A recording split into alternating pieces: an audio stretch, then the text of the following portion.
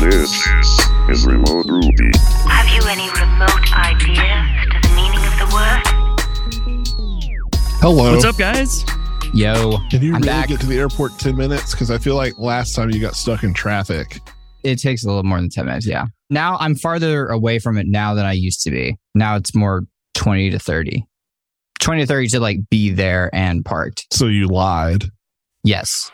But I didn't tell you that I was going to speed the whole time, because when I said that, it was because I thought Chris was dying. And so, I can go 2x the speed, get there in half the time, So right? your thought was it would be better for me to get in the car in Phoenix, go to the airport, buy an airplane ticket, and fly to St. Louis. You can fly the airplane twice as fast as well. Yes. That's what he didn't mention. Yeah, I forgot that part. But Yeah. yes, once I fly the plane twice as Have fast. you ever heard of the Cannonball Run?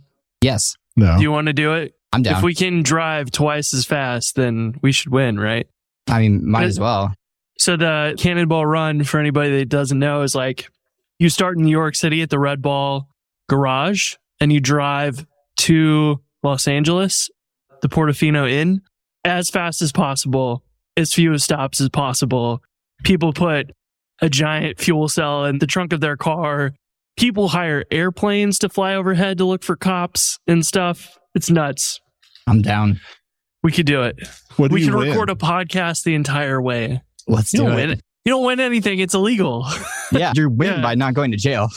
Yeah. There's another thing that happens as well. The fastest lap of Manhattan. And the guy, Afro Duck or whatever, who did that not too long ago got caught, and he like posts the video afterwards because he Yeah, broke the obviously. record, and then he gets arrested or whatever. But anyways, I think it was the last record or something I was watching or reading about, because you have to stop for fuel a few times, of course. So like your average speed goes down real fast, but they have to be like driving 160 miles an hour or more as often as possible in order to beat the record these days. It's wild. The last record was set during COVID where everybody was home. So it's like not even maybe feasible to beat until there's another pandemic-esque thing. So, yeah. I've got a plan for the fuel, though. You know how they refuel jets midair? Jason's got a plane, right? Jason can fly in my brain. So Jason flies over us in this He plane, can fly right? twice the speed limit. Exactly. So he's flying twice the speed limit. You're driving, because obviously I'm going to be the one that gets out on the roof of the car and then grabs like the hose and then like hooks it in, and then we're golden. Forgot that we're spoiling the next Fast and Furious movie. Oh, yes. Sorry. We actually read the script. Yeah. Jason's a stand-in for Vin Diesel. Naturally. I mean, that was a good question.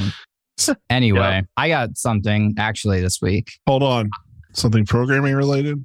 Yes. Or Vin Diesel related. Or both. I have nothing Vin Diesel related to give either of you. Welcome. I do. Family. Something about baby oil. There is, that was really funny. There is a song that Vin Diesel recorded. What? Really? Yeah, one of my friends who is just a Vin Diesel fan, ironically, because those exist. I don't know. He showed it to me. Also, Michael C. Hall from Dexter, he's got a band called Princess Goes to the Butterfly Museum or something like that. And he like tours and stuff. Well, that's actually kind of interesting. I don't know if I want to hear Vin Diesel sing, though. Like, there's been a lot of weird, messy things that have happened to me in my life, and I don't want to add to that. Like what? I don't want to say. Anyway, All right, I guess can I get my programming? Can I go to my That's programming topic? Yeah. Ooh. Long time ago, well, maybe not long, but in the end of 2022, what, The end of Jason? 22 You was have to- 2 months ago. That was You a have while to ago. measure your life at a quarter mile at a time, remember? So Yeah, exactly, like, Jason. Come a on. few miles back. Yeah, I was like, thinking like, oh, by the way, happy What? late birthday from the Remote Oh. Ruby gang. Told you Thank happy birthday Oh. in the slacks. Did I miss it? Oh, no. Yeah, it's March Yeah. 1st. He just Oh, turned it was. 21. Yep, finally can drink. Well, happy birthday. Preach. When this goes live, it'll be way late, but I know it'll be another quarter It'll be mile. next year. this is really for 2024. So happy Yeah. birthday. Thank you. That way I don't forget. You're the first one. That's true. Thank you.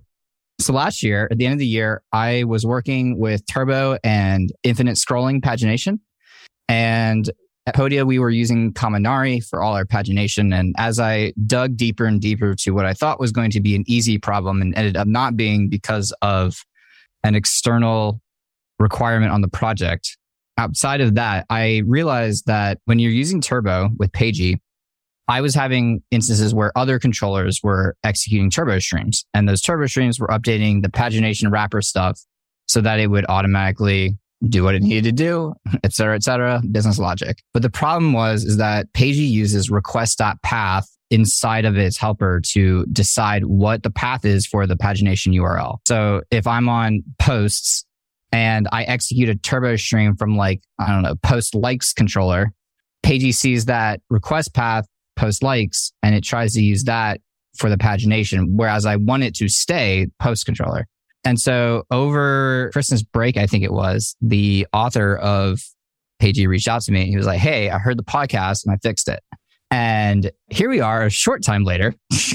And I was like, yes, that's perfect. I'm going to try it. And then I went back to work in January, and then I have not come up for air a single time since. I started on it recently and then actually pushed it today. I was like, okay, because the way I solved it is I was using JavaScript. So every time I put a JavaScript controller on the element, and then whenever the element connected, I automatically changed the URL with JavaScript to be what I needed to be, which is uber hacky, and wasn't very scalable because we were running into instances where someone else on the team had to add something and they're like, why isn't pagination working? Well, it's because Andrew did this super hacky thing. But I was convinced that Pagy was the right option. So that's why I was like, this is fine, because eventually there will be a solution, and there is now. So you can use this new request path option when you're specifying Pagy in the controller and give it a path, and it will then use that path regardless. So I verified it working again today, just in right before I push the code, because now I actually need the code. So it worked perfectly. I got to remove all that JavaScript. I got to simplify the views because now we don't have this massively long controller stuff and value stuff when using Pagy link helper.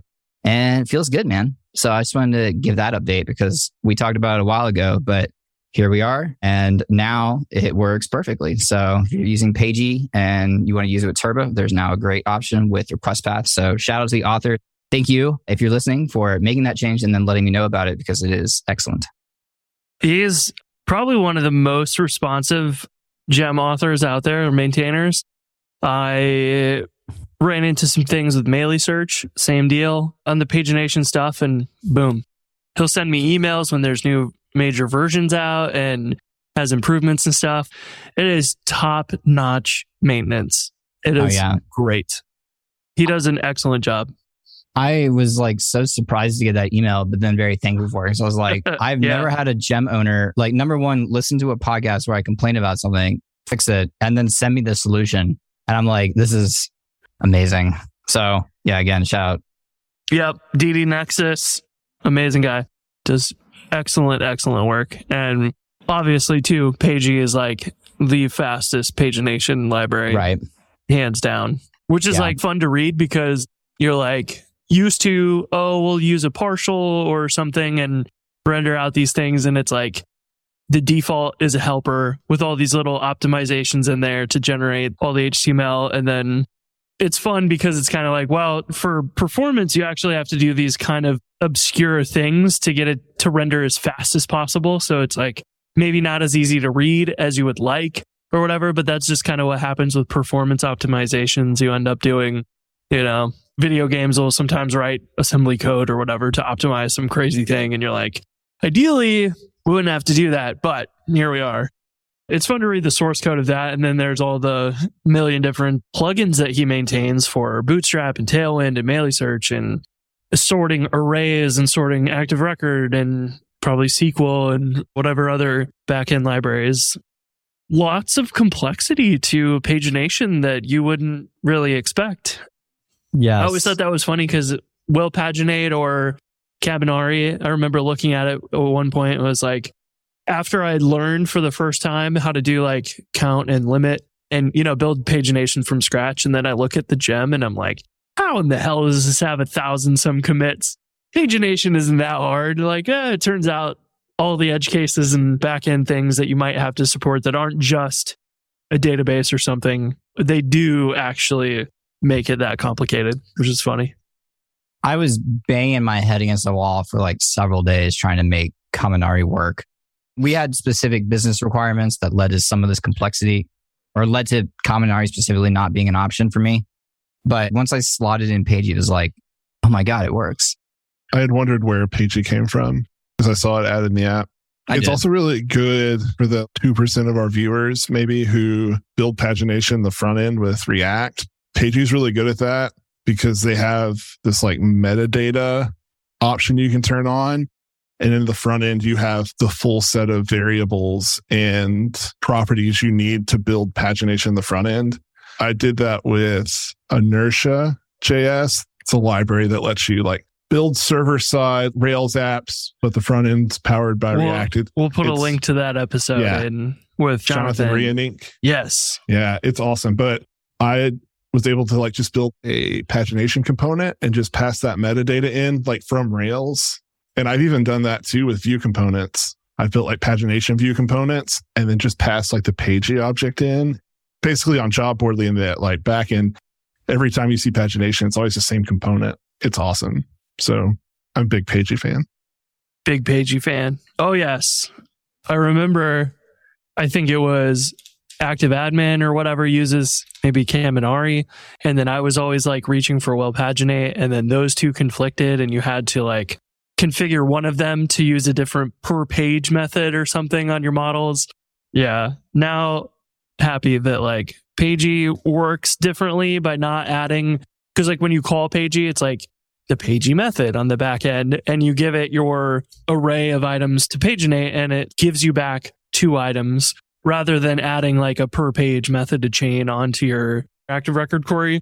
And that's another nice thing that it just will never conflict then, which is excellent. I don't know. Pagination's been a strange thing that I feel like until Pagy came around, there was always like, what do I use? Kaminari, will paginate. I don't know. Flip a coin. They're pretty much the same. And now, like, always default to Pagy, and that's that problem solved. If I'm about to have to do more pagination in Podia, and I'm not planning to use anything else, so. I also think it's cool how he's organized the code. It reminds me a lot of how Shrine is written kind of agnostic to Rails, where Pagy, you have to actually include the Pagy backend in your controller and Pagy frontend in your helpers, and then it exposes these methods, but they're not there out of the box as soon as you install the library.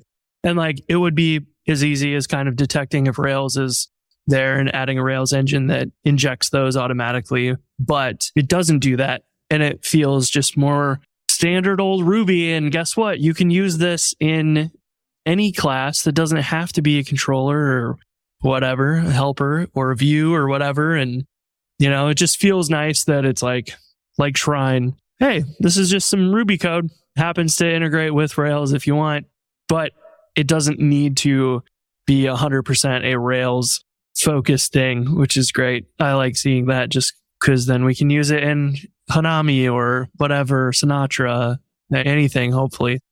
Props to those gem authors that are going that extra mile and making something that's generic for anybody to use in any situation. A plus. Also, the new Pagy docs look incredible. Oh, yeah? Does it get a revamp? Once I figure out where that came from, I am jugging it. It's mine. It looks great. I actually need a docs template. And even though I've built 80, yeah, I always need a new one. Powered by Retype. Retype.com. There's your answer. There I go. I don't think I've heard of them before. I haven't either. But the Pagy docs have improved quite a bit, and this looks great. It is interesting. I'm going to get sidetracked if I don't close this immediately. It's got a pricing link. That's interesting. Yeah, but it looks like, I mean, there's a pro version. Yeah. I might have to try this out. I need something like this. And I know that if I can do it with Bridgetown really easily, but I know if I do it with Bridgetown, I'll never actually give it to Nate because I want it to be perfect. So if I can't touch it, then I can't tweak it. And that's good. Looks like this is written in JavaScript or something. But never mind. It says quick start. You can install Retype using npm yarn or the .NET CLI. The .NET CLI, can run like for .NET, JavaScript? Right? ASP? I don't know. But it seems like it's written in JavaScript. So, well, it's the word .net. So it's like not the period net, I think that you're thinking of. I typed .net on Google. I know what I see. It is linking to Microsoft.net. No. Free cross-platform open source developer platform for building many different types of applications. Great description of .NET. That tells me absolutely nothing. So, yeah, I don't know. Is .NET becoming a JavaScript? Yeah, no, it's .NET CLI tool. I just typed in the actual command minus. Yeah, I clicked on the link they had in the docs there, and it took me to Microsoft.NET download. What I don't get is, what has .NET become? Because it used to be its own so interested language thing. It used to be like you could use ASP and C# and whatever, but I don't know entirely what it provides. I missed that train. I did Visual Basic in high school, which was so much fun. Probably the reason I was like, oh, okay, I can be a programmer, because then I had Java. Same. Visual Basic was great. Visual Basic was awesome. Because when you're learning, and maybe this is nice for anybody learning web development, but like if you learned starting in Python or C++ or whatever, and you were stuck writing command line apps, and you're like, yeah, but how the hell do I build something real? Visual Basic was drag and drop stuff, make it work. I can interact with it. I can give it to my friends. They can like see it and interact with it. And it's not just typing words in a command line. That was such a game changer when you're learning, because it makes you feel like you're accomplishing so much more. I guess web development kind of does the same thing, but it's not quite as easy. You don't drag and drop buttons. Right. I guess you could in certain things, but not in Rails land at least. I made my own browser with Visual Basic in high school. And that's cool. It wasn't even part of like the project. I was just like, wait, if I can build anything, can I build a browser? And I could. And you could still be maintaining it to this day with tons of Internet Explorer. I once used somebody else's browser. It's called a kiosk browser, I think was the name of the repo. You take a Raspberry Pi, Velcro it to the back of a TV, and then you would install my operating system on there, where we had set it up to boot directly instead of going into like the GNOME desktop. It would go directly into the kiosk browser, which was a full screen browser, no UI other than the WebKit renderer stuff. And then it would load up whatever URL you set. So it would be like your analytics dashboard or whatever. And you just like slap it to the back of a TV, mount it on the wall. And I had a little like web UI. You could push updates to it if you wanted to change the URL, or like some TVs, the resolution was a little weird. Linux wouldn't quite pick it up right. So it'd be like overflowing the screen a little bit or something. So you could like adjust the kiosk mode or whatever. But man, that was fun. If you want to build your own browser like that, it's like very little work to just like import WebKit and render it. And that's it. That's pretty cool. That sounds fun. Sounds like something I want, but have no use for. Like I want a TV above my computer with a dashboard on it. What would I put on the dashboard? I have no idea. Probably just memes of Jason. There you go. That's worth investing in. It is worth investing in. I got a brand new Jason meme today. I'm very excited about it. This is the one I use in my talk. Oh my God. Andrea sent it to me. I'm like, this is all I've needed, really. It's a good day. So this week, we, over at Go Rails, decided we were just going to use, I think it was Wednesday, just take the day, do something fun, make a hack day out of it. We built a site called beginnerbounties.com, which got a lot of traction real fast on Twitter. But basically, the idea is, and I've had this idea for years and never really did anything with it. I talked about it a lot, but the idea was like, hey, if you're a junior developer and you need to build your resume, if you want to stand out, one of the best ways is to actually do little projects for other people and actually get paid for it. So we put together beginnerbounties.com so we could list tiny little projects, little engineering projects that people could pick up, build a little feature here or there for open source projects. It could be for private proprietary projects too. It really doesn't have to be for anything specific. It could be any language too, Ruby, Python, JavaScript, you name it.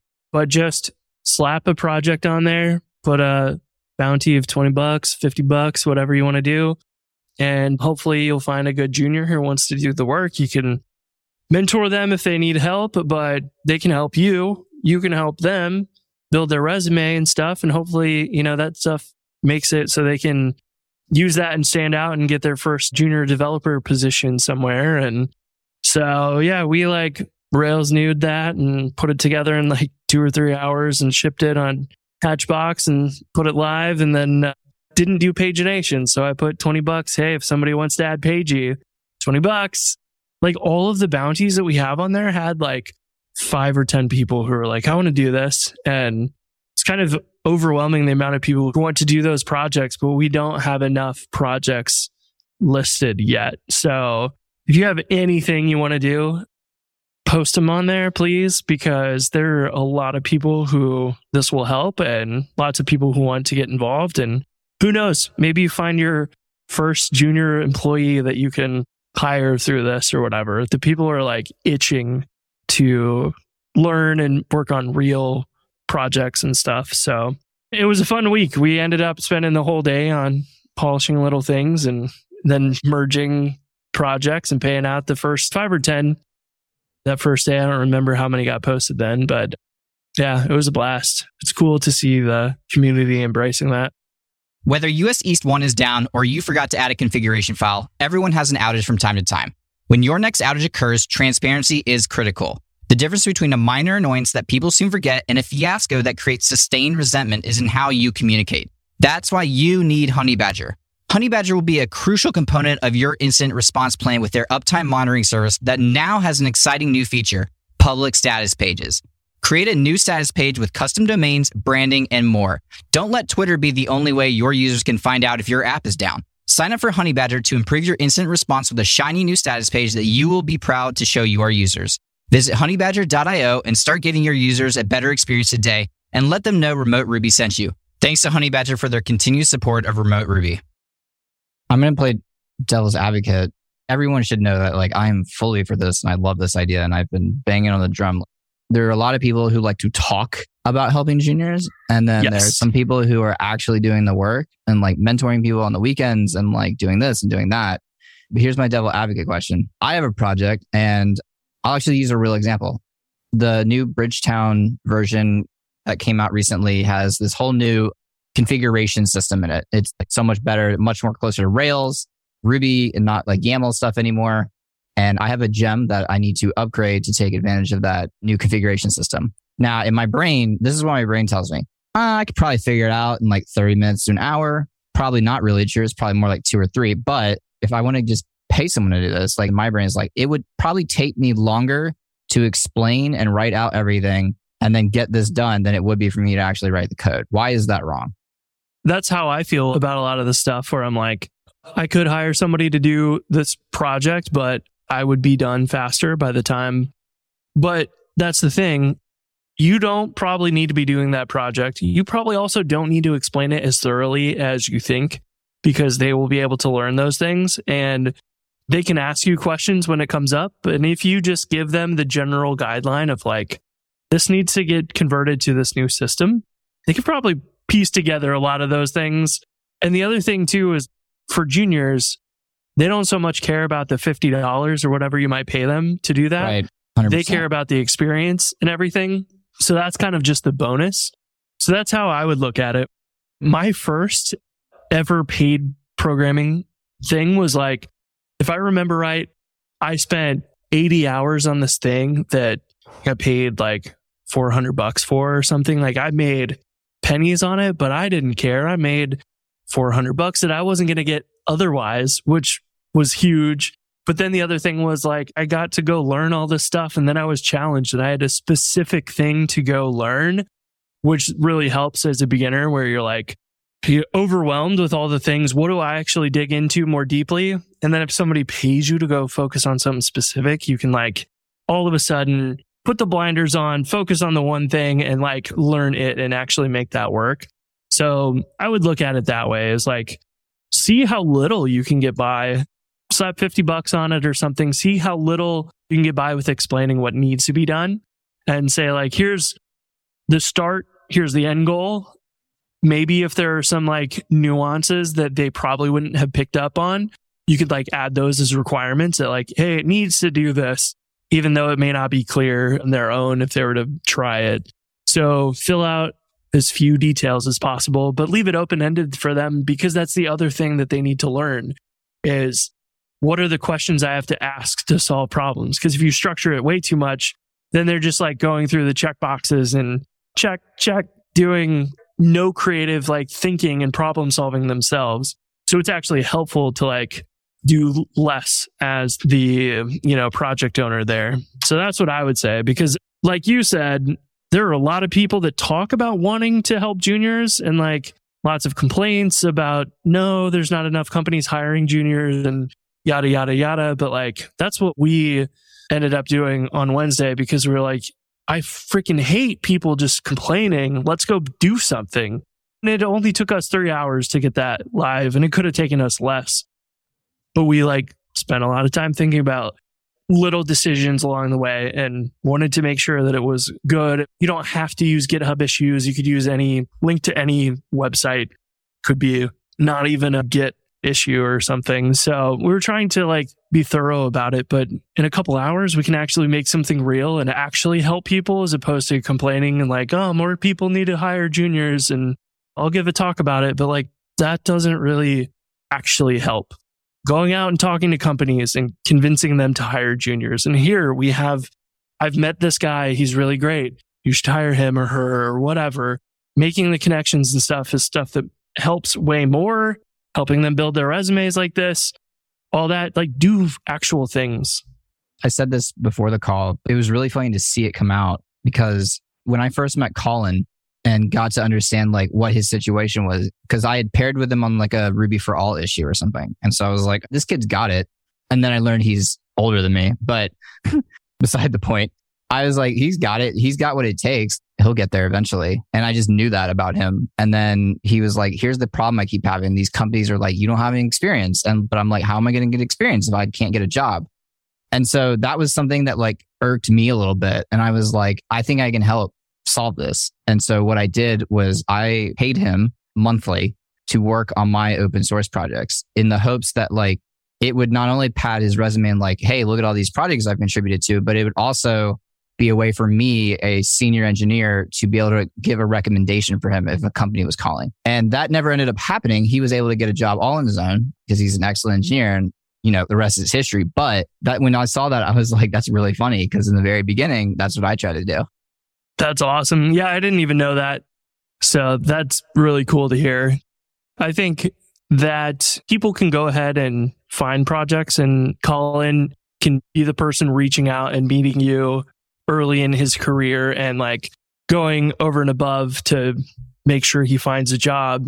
That is not always the case. Like, people may have full-time jobs and it's harder for them to connect with other people. And also all the people who are posting these beginner bounties work for some company. So like, I know Schwad was tweeting about posting projects on there. He works for Shopify. It might end up that you do some of these projects and then somebody will take you under their wing, and then you end up like as a junior developer at Shopify, or who knows what, maybe a company that he's friends with and he can hook you up there. Like, the amount of possibilities kind of really opens up once you meet those people who are actually networking and stuff like that. So yeah, Colin is a great example, doing it the hard way. And then hopefully we can make it easier and grease the wheels a bit so more people can go straight into the first junior developer position. Cause like, I forget who tweeted it, but somebody tweeted that like the top developer salaries or whatever right now are like Rails developers. Oh, it was yeah, like I saw that. number one or whatever. And like, it's crazy. There's not a lot of junior jobs, but guess what? These companies are going to have to start hiring those as it becomes too fierce to fight for the seniors. So then they're going to start looking at juniors, hopefully. If we can make this stuff easier for them to find good juniors who are actually putting themselves out there and working and trying to make a real production. I think that's the thing. These are like real production jobs. And if you just went to boot camp, you're going to deploy a silly app to production for your final project, but like nobody's going to use it afterwards. So if you're contributing to the Beginner Bounties website or a Ruby gem or something that somebody pays you for, they're going to go through the more rigorous process of like, hey, you got to add tests for this. You got to think about how this is going to be used in 9 different use cases, because You know, like if you contributed to Pagy, there's like any little change there could affect 12 different situations. And you have to think even deeper about how you make decisions on your code. And I feel like these example projects really set you apart because of that, where it's like, hey, this is kind of production work that you did. So that's rare. Because you're actually shipping something, right? Regardless of where it's shipping to. Eric Berry, like long friend, by the way, he's looking for a job if you're hiring. But Eric was really good at shipping. So good. I don't think I could ever be as good as he was. Of like, I'm like trying to like nitpick his PR, and he's like, dude, we need to ship this. And I'm like, you're right. And this feedback I'm leaving really isn't that important. That's a good skill to have. It is. And so the point of all of that is like shipping. That's what sets you apart from the people who have like the example projects. I had the example projects, and there's nothing wrong with them. Like, you need them to learn. It's more so, I think, working with other developers more so than it is just the code itself. It's like, I want to know that you can work with other people, that you can communicate, that you're not the type of person that's going to get stuck and then not tell anyone, or you're like this, or you're like that, right? And that you see that a lot better when people are actually working on real things, working with real developers. And so, yeah, all I'm saying, if you're a junior out there, consider this. This is a great option. Yeah. You just reminded me of somebody made a PR to the prefixed IDs gem, and I had never even considered this use case, but he was using the prefixed IDs, or he was getting them from something, and he had an array of them, and he needed to like add them to a query. And so he made a PR and like, hey, let's add an unprefix ID. And that whole like conversation between me and him was a really good example of the code is not really the issue. The communication between the developers. What are we trying to accomplish here? How do we make sure that it's understandable by other users and developers? Was an interesting, just tiny conversation we had, because he made the PR, was like, hey, this is my use case. So here's unprefix IDs. And I was like, oh, never even thought about that, but it makes sense. We should probably have that. But then I'm reading it and I'm like, what does unprefix ID mean, really? Does it remove the user underscore and then just that prefix part? But the value after the prefix is like an encoded thing using hash IDs. So I was like, maybe we need to rename this to decode prefix ID. So it's a little bit more clear and it's not just stripping off that prefix. So I sent that to him. He made that adjustment and was great about it. And then I was like, you know what? His example, I reviewed it the second time. And I was like, his example shows him grabbing an array of them and then mapping and decoding each one. And I asked him, I was like, does it make sense? Should we just put them decoding as a plural version of this method in there as well while we're at it? I mean, it makes sense. So he ended up adding that as well. And then, oh, by the way, add that to the changelog. And then me as the maintainer could kind of just purely review it. I didn't have to write the changelog entries. I didn't have to like adjust any of this stuff. He wrote the test for it, did a killer job, and then like merged it this morning, shipped a new version. Voila. He can use it. Anybody else can use it. Those often come up when you're using libraries where you're like, I'm going to do this little workaround. That's another good one that could become a bounty, or if you're a maintainer, it could become a bounty, or you could just do this as regular experience. If you're like a junior, find something that's like, it's kind of weird, but I have to do this workaround, found it on Stack Overflow. See if the gem author is willing to just accept an improvement, a new method or something to like handle that weird situation you ended up in. You gave me this idea of like, if I'm on a repo and there's a bug with a gem, like I'm trying to fix something at work, there's a bug with the gem, and I'm like, all right, I'm gonna monkey patch it and move about my day. But then you go and open the issue and the maintainer is like, either they don't respond or they're like, I don't have time for this right now. And so then as the person who needs the code, that could be like an opportunity for you to open the bounty. But I guess the only issue is like, you don't know if it's going to get accepted or not. But if you don't care and you're just like, I want them like just make the code, and even if you don't accept it, then I'll just take your PR and create a fork and then just use that. I mean, I guess that's something you would probably want to discuss with the maintainer if that's an option, but I could see that as something great too of like, hey, I want this work done. The maintainer doesn't have time and I don't have time, but I want it. So I can go get a junior to take care of it for me. Yeah, that's a really good example of a good bounty. That question does come up as like, who decides if the code is good? Who decides who's going to maintain this stuff? And it's like, well, it doesn't really matter. If it's you are paying a bounty for your own project, then you are deciding if the code is good enough. You communicate with them and make sure they've done it the way you want. Make sure that you've explained the problem correctly and thoroughly and whatever, so they can succeed with it. And then it's like, you know what? If you would like this to be part of that library, but you're not the owner, then like you can still work on it, make a fork. You can still use it every day because you can use that in your gem file directly from your fork. And then hopefully you win and really help the junior with two things. They can fix the issue and make the PR, and you can help them do their first PR to a gem. And if they're lucky, they get it merged. And then like you've done a huge amount of stuff for them. Because I know that in college, my senior year, I was using Rails and discovered an issue with group buys in Active Record, which is kind of strange, but this is an early Rails 2.3 or 3.0 or something. So I'm using Active Record and find like, this seems strange. Group buys shouldn't be acting this way in Active Record. So I ended up making PR to Rails with Pixel Tricks' like advice, I think it was, on there. And he helped me write the test and get it merged into Rails, which is awesome. And like that went straight on my resume, something I can talk about in every interview from then on. Like I contributed to Rails as a person who's never even worked a full-time Rails job or programming job in general. But I had also had like some of those little $800 side projects that I was doing for somebody else. And so like those were massive because who else was graduating in my class with actual like paid work under their belt and open source contributions and stuff like that? Pretty much nobody. There was some, but there was very, very few. So these just, to me, really help set people apart when they're early on in their career. So if we can make that easier for them, it worked for me, worked for Colin, worked for a bunch of people, I think. And hopefully is another way people can stand out, because it is going to just get harder and harder with more and more people getting into technology and programming to stand out. Yeah. My little brother is in college right now for computer science. And I've been thinking about that a lot. You know, when he gets out, like, what's he going to do?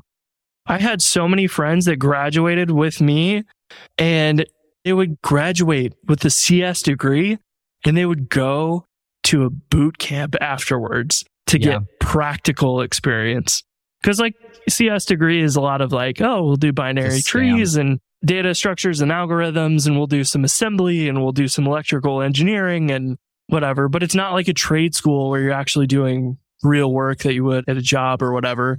So it was crazy to me that like, oh, you spent all this money and went to college for an undergraduate in computer science, and then you're going to go spend another 10, 15, 20 grand on a boot camp and then get a job. Like, geez. So they could have been doing this real world work that whole time, but they weren't doing stuff outside of class.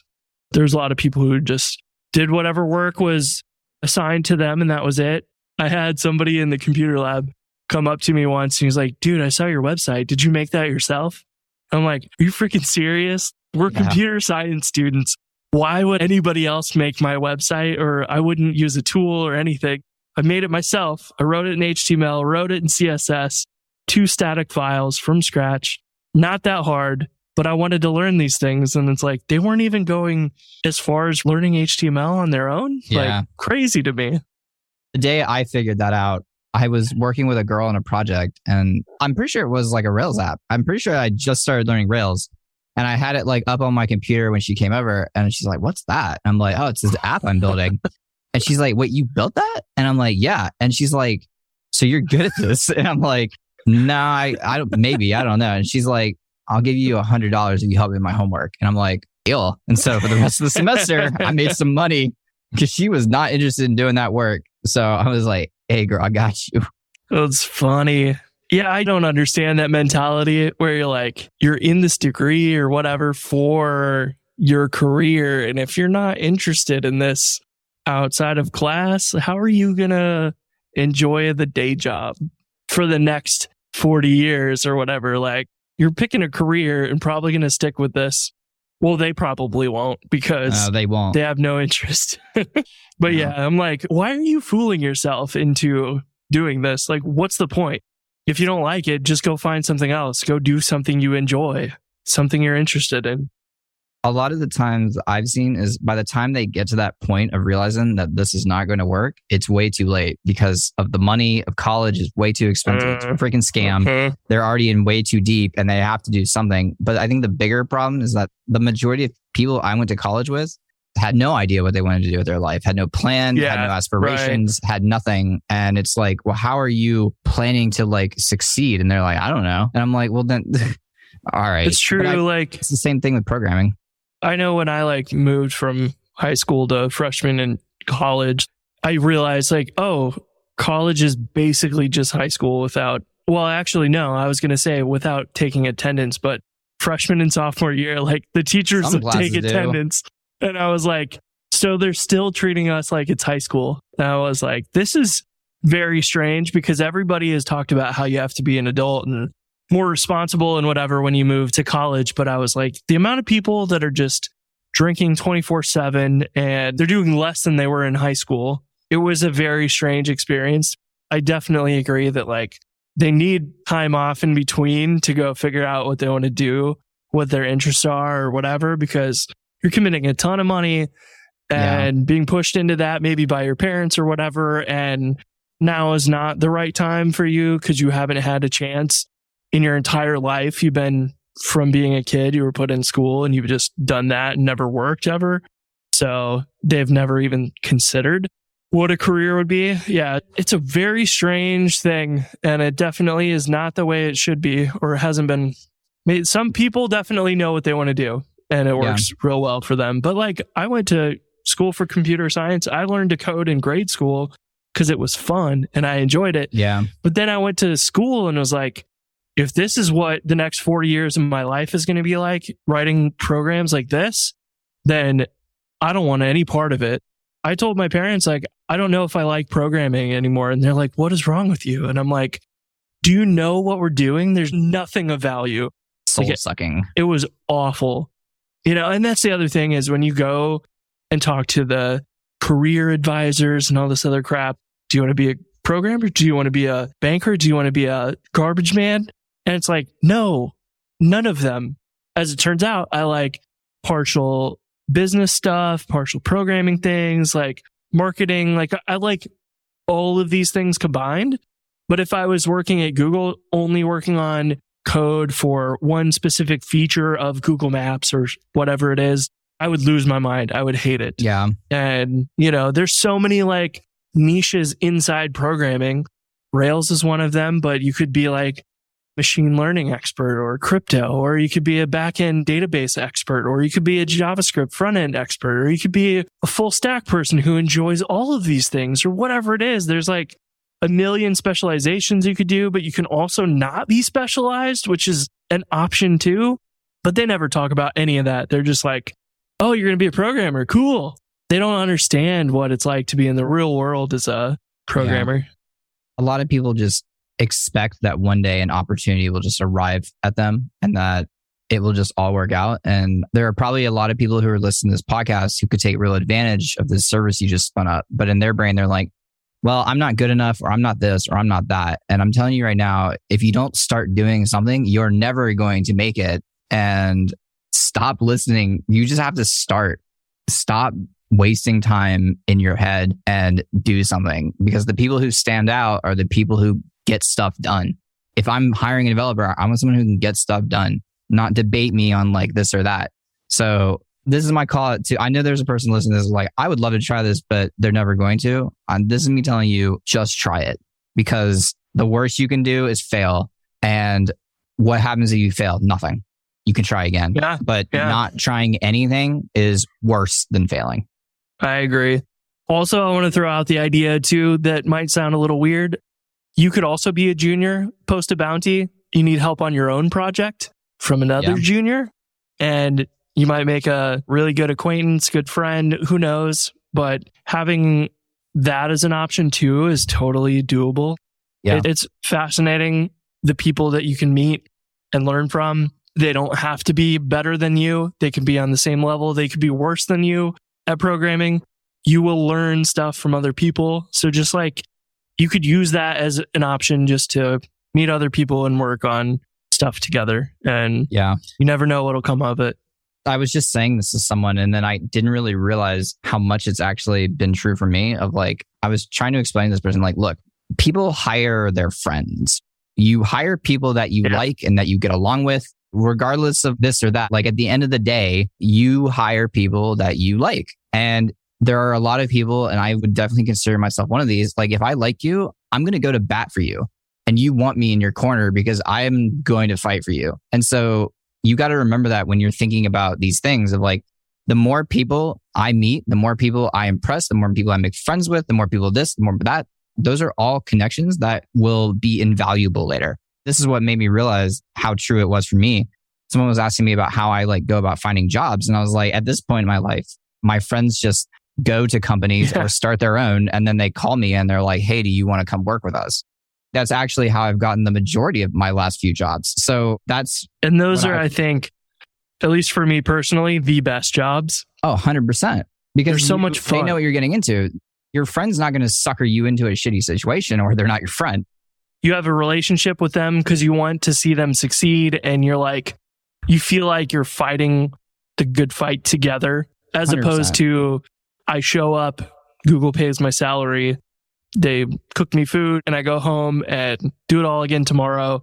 But I know that they could let me go tomorrow and replace me with somebody else in an instant. And I don't like those experiences. I want to be the ones where we're working on stuff and we should go stop working at 5, but like we'll happily continue working or whatever because we want to, because we like spending time together and like thinking through problems and coming up with ideas and being creative and whatever. I enjoy that.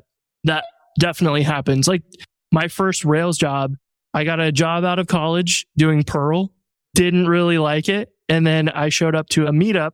I think it was the Ruby meetup in St. Louis.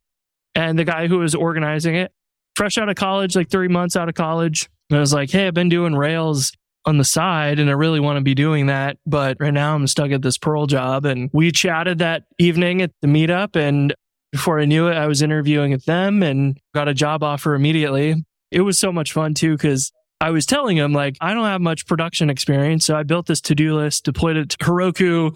I intentionally wrote a bunch of bugs or did things poorly. So I'd have to like maintain it and practice that kind of stuff.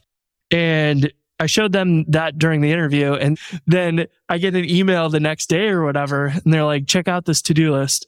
And it's like the hire Chris to-do list. And it's like, send him an offer and have him accept the offer and whatever else. Here's the start date and whatever. So they were like, that's cool. They fell in love with that, you know, because it was just the same thing where like, oh, these are people I could definitely hang out with in the evenings during a work week. Like we already did that at the meetup and it became really good because we ended up working late in the evenings or weekends, or we were hosting meetups and we're just like living and breathing programming and just doing cool stuff. And it was a really good time in my life. I enjoyed that a lot. That sounds exactly what I had with Nate Hopkins. It completely changed the trajectory of my entire career. Like we were coding late, we were working on the weekends, not at work stuff, but on like seamless reflex stuff and some awesome fun. I learned everything. I learned so much. And like, I wouldn't be here today without that. Yeah. You end up challenging yourself doing that stuff where you're like, we don't even know if this is possible, but screw it. Let's go like spend Saturday night doing that. You're not going to get that at a job where you don't have friends. You're not going to be doing that on a Saturday night or whatever for fun because you want to, because you won't have anybody you want to actually do that stuff with. So if you can find a job where it's like you're working with friends, then I feel like you learn a lot more, you accomplish a lot more, you have a lot more fun. It's just a different experience because I've worked the other jobs and you can't wait to clock out every day. Yeah, if you hate what you're doing, you're going to burn yourself out. You're going to be miserable for the rest of your life. So, yeah. But it's also easy to go overboard the other direction and like burn yourself out of something you love, like programming, if you do too much. So you have to make sure you balance that out and other things. But it is helpful if you can enjoy what you do for a living. It is. I'm fighting some burnout right now, but I'm not going to let it go that far because I've done it before. And you're right. When you're in that situation where you've always loved programming and now you hate it. And now you hate it. Oh my God. You can't like even imagine yourself doing it more. Like you just like want to disappear and not ever have to do it again. Like that sucks. Like those it's are dark awful. times. Yeah. And then you're like, I have to do this for another 30 years or more before I retire. And you're like, I can't imagine doing this for another 5 years. That's a dark time. Or another for sure. minute. Like that's... Yeah. You don't want to wind up in that situation because you have to make some really tough decisions. So... Yeah, I always feel real bad when like I push myself to burnout or whatever, and then I take like a long vacation, 3 or 4 weeks, and then I come back and I don't want to touch a computer. It's been so nice not being around computers. And then you come back and you're like, oh God, I got to do this again. Like that was real painful because you're like, I thought the reason I went on vacation was to like rejuvenate and be excited to come back. And I feel like even worse now. Like I enjoyed the time off and now I'm back and I have to do it, but I still want to not be programming. Burnout is hard, very hard. Sucks. That's why I've got to do something about this before it gets farther. That's why you got a weekly remote Ruby therapy session with us. It's true. That's what we're here for. Chris and Jason's face once a week. See, that's why I was so messed up the last 2 weeks. Yeah.